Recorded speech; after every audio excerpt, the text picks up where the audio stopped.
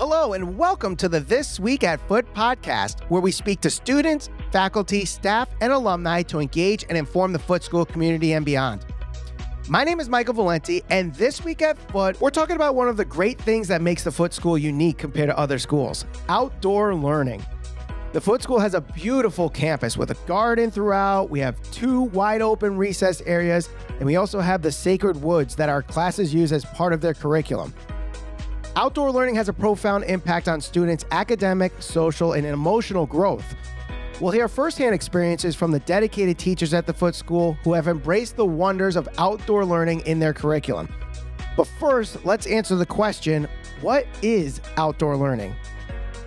Outdoor learning is an educational approach that takes place in natural environments, outdoor settings, or non-traditional learning spaces beyond the confines of a traditional classroom. It involves utilizing the natural world as a rich and dynamic learning environment to enhance the educational experience and promote holistic development.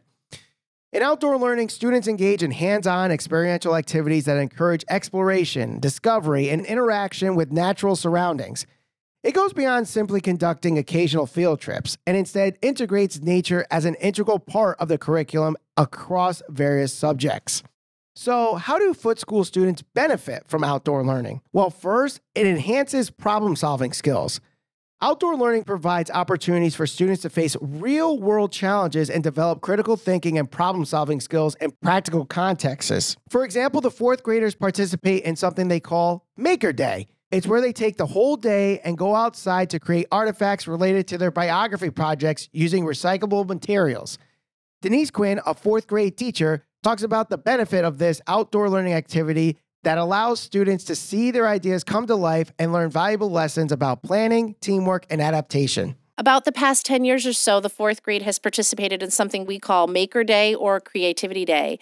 It's a culminating project that this year we participated in during our biographies. So the children in 4th grade, they study an influential person and then present all their work at our Wax Museum. This year, we decided to have our Maker Day coincide with the Wax Museum. So for about 2 weeks, the children gather recyclable materials from their home. And as an entire 4th grade, they bring the materials in. And then from 8 o'clock until 3 o'clock on one day, they are charged with creating an artifact that's related to their biography person. So for example, one of our children this year studied a state representative, Sharice Davids, and she decided to make a Capitol building made completely out of recycled materials.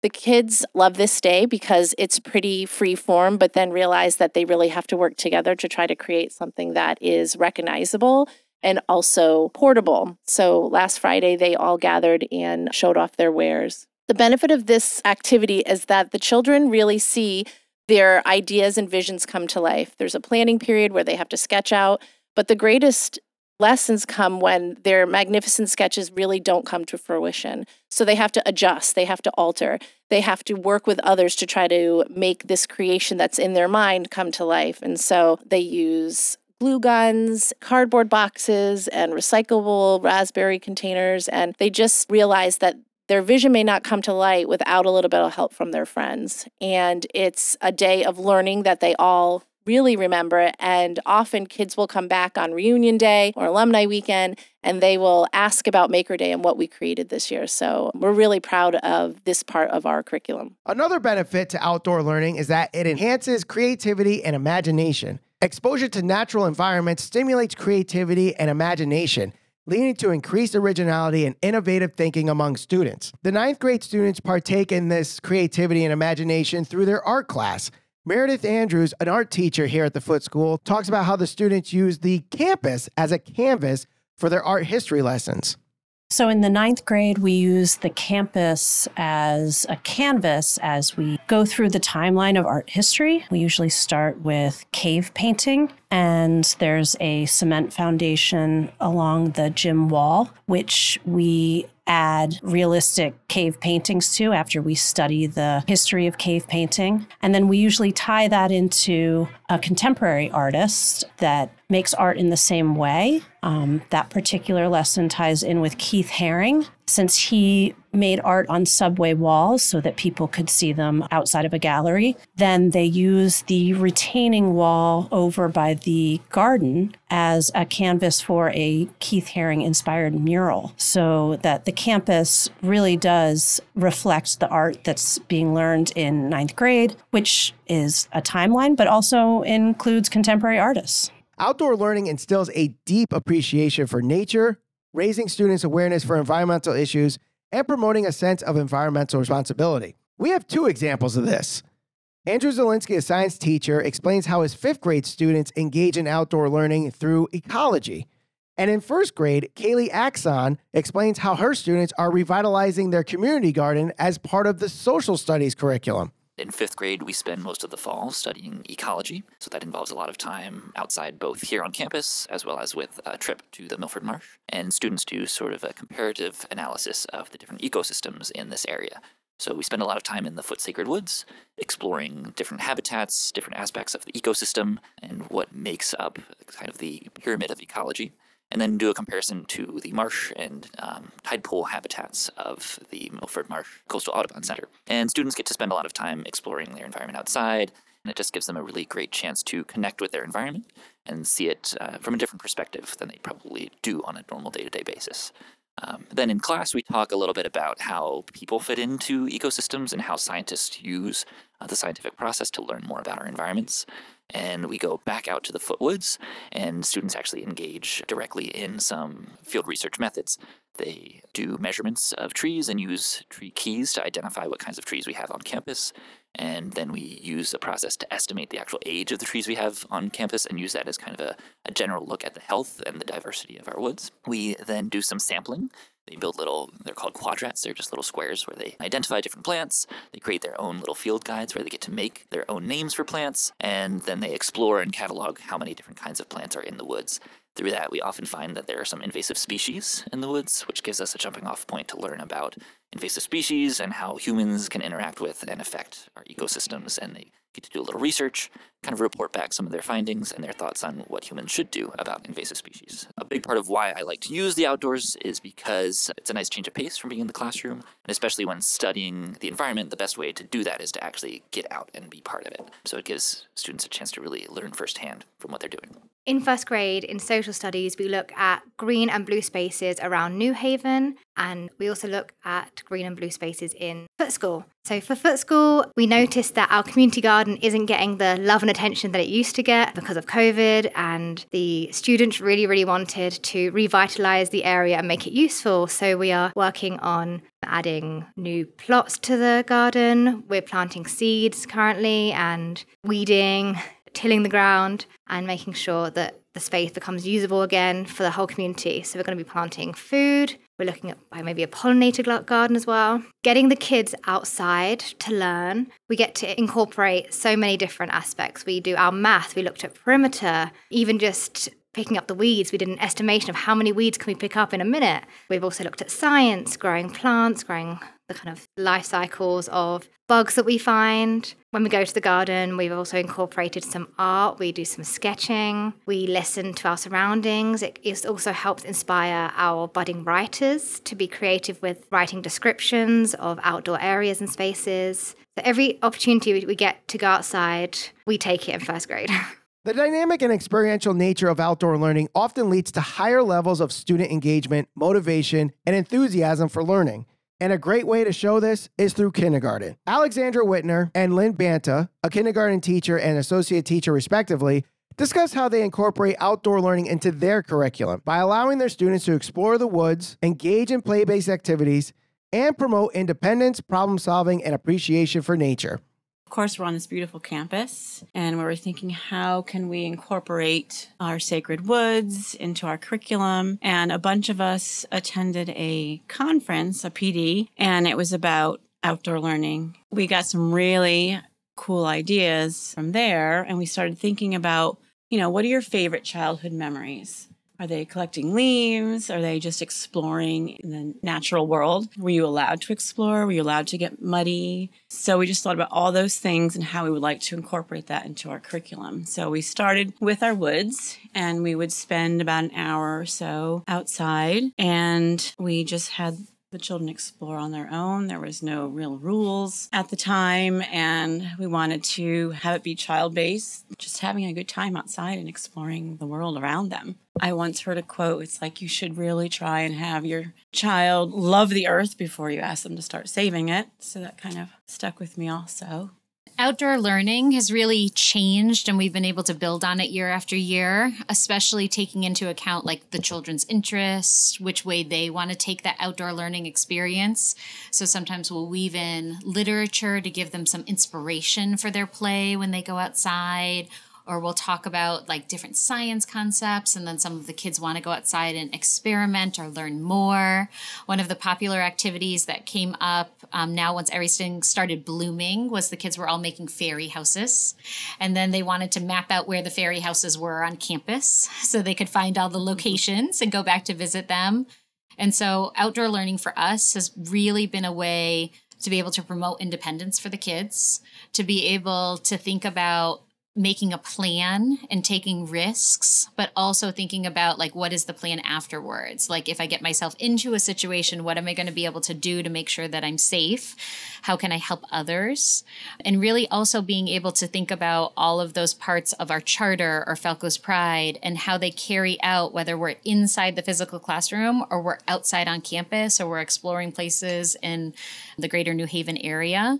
And it's just magical to see the kids outside and that they really are creating their own learning experiences, and they really are learning from each other and really being able to think about how they're communicating and solving problems together. And it's just amazing to see each year how it evolves and changes, and is just such an important part of what we do in kindergarten. For whatever reasons, so many children now aren't outside as much as they used to be. So I think it's really important too that here at Foot, we're really lucky that we have recess time, and I just think having classroom time outside, that we have this beautiful campus and get them out as much as we can, because we know it benefits in them in so many ways. I think thinking about the benefits of being outside, we've talked about, like Lynn has said, the kids having an appreciation for our surroundings, our environment, being able to take care of our environment and our campus, and that they feel ownership over our campus, our gardens, our fields, sort of all the places that we explore on campus too, that's part of our community and taking care of it.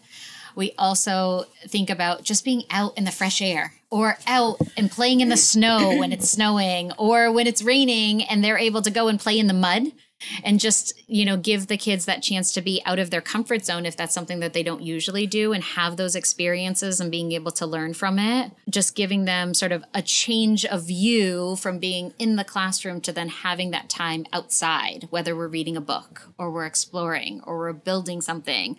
I think just gives a new appreciation of all the ways that we're connected to each other, and then connected to, the beautiful space we have around us. Outdoor learning encourages physical movement and active participation, promoting healthier lifestyles and reducing sedentary behavior among students. One of the big traditions of the Foot School is May Day.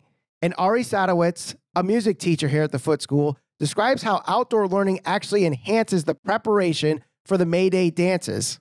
In what I'm teaching, which is middle school music, we are preparing for our May Day dances this year. 7th grade is doing a dance that combines all the sections. 8th grade is doing their traditional stick dance, which gets them outside as well. And then the 9th grade is performing the sword dance, which their groups tend to move around a little bit. So it's giving them a lot of freedom with their spatial awareness and their body mechanics to really get out there and do it the way that they're going to do it on May Day. So although we've been able to practice the dances inside, it is always great to get the kids outside onto the field. The kids are able to exercise more freedom in this way. They feel less confined, and generally the mood shifts to one of engagement and involvement, which potentially can not happen in the classroom. Not only does it put them in a new environment, especially with the weather being as nice as it's been, it just gives them an opportunity to spread out and experience May Day the way that they will be experiencing it on the day. Outdoor learning strengthens social skills as well. Collaborative outdoor activities foster teamwork, communication, and cooperation among students, leading to improved social skills and peer relationships. It also can promote responsibility and empathy. A great example of this is through our third graders. Emily Paley, a third grade teacher here at the Foote School, expresses how she loves the campus, loves how the students love to eat outside, and also one of the cool things about this school is how we have a chicken coop. That chicken coop creates a welcoming and inspiring learning environment for the students.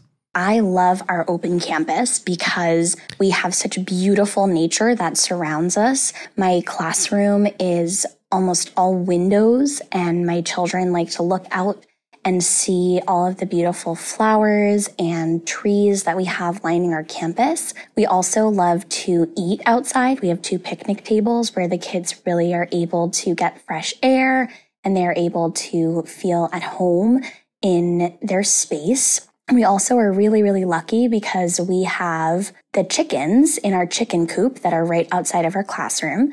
And the third grade team has been given the job to collect the eggs and distribute them around our campus. So whether that's parents or students or other grown-ups in the community or teachers, we all have benefited from these fresh eggs for our chickens that we help take care of. And we absolutely love having them on campus. And that's a very special thing that really, I think only Foote has around this area. And we absolutely love using our beautiful campus for as much outdoor learning as we can. And I love it. One last benefit to outdoor learning is that it enhances resilience and adaptability. Outdoor learning provides opportunities for students to navigate uncertain and ever-changing environments, fostering resilience, adaptability, and a growth mindset.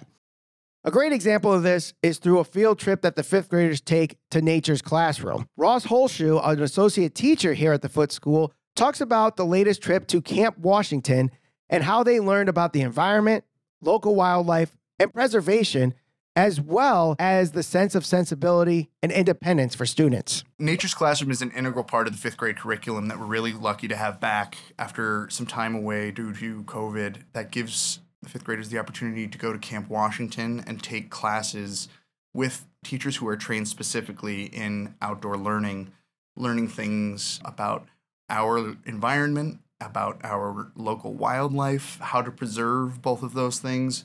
And it's also a great opportunity for kids to express themselves through art and woodworking, as on top of having scientific projects like dissection of animals and building fires.